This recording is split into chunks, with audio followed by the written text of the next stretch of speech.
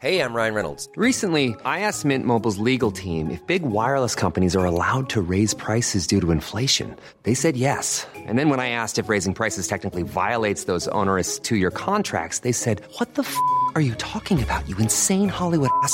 So to recap, we're cutting the price of Mint Unlimited from $30 a month to just $15 a month. Give it a try at mintmobile.com/switch. $45 up front for 3 months plus taxes and fees. Promo rate for new customers for limited time. Unlimited more than 40 gigabytes per month. Slows full terms at mintmobile.com. This is the Times morning briefing on Wednesday, the 12th of July. 2 more individuals have made allegations against the same suspended BBC presenter.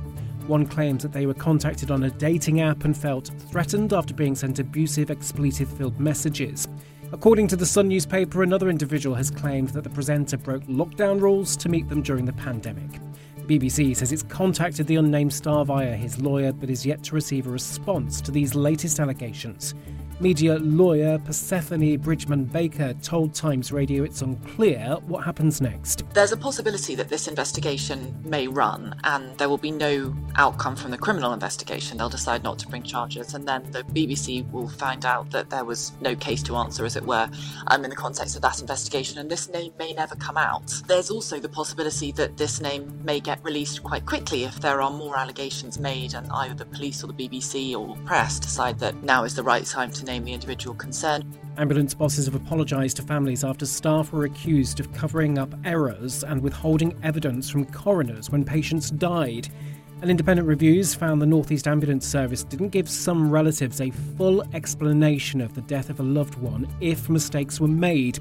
The investigation was ordered after the Sunday Times alleged last year that the service covered up fatal paramedic errors in 2018 and 19 and deliberately altered important facts that families and coroners should have known.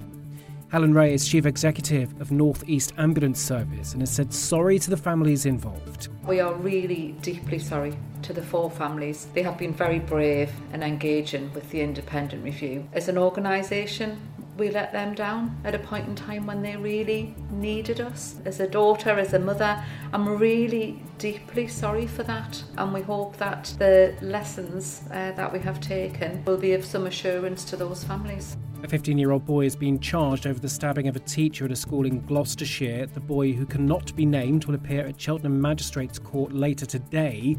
Jamie Sampson, a maths teacher at Tewkesbury Academy, is said to be recovering well. Volodymyr Zelensky has warned NATO members they must treat Ukraine with respect as he angrily denounced what he said was an absurd invitation to join the alliance. He was told his country could join once the war is over, but he was given no time frame. Ukraine's president made it clear he was disappointed with the vague wording of the draft agreement, which is expected to be agreed by NATO leaders at their summit today.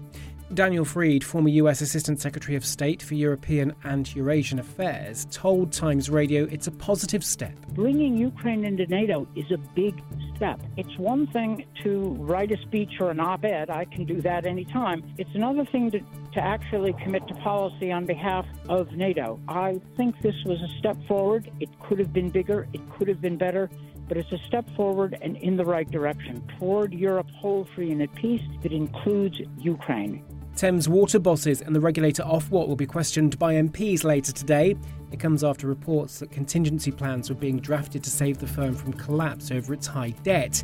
Yesterday, Thames Water announced shareholders agreed to an extra £750 million in funding, but admitted they still need £1.5 billion to fix its overspill and sewage problems. And you can hear more on all of those stories on Times Radio.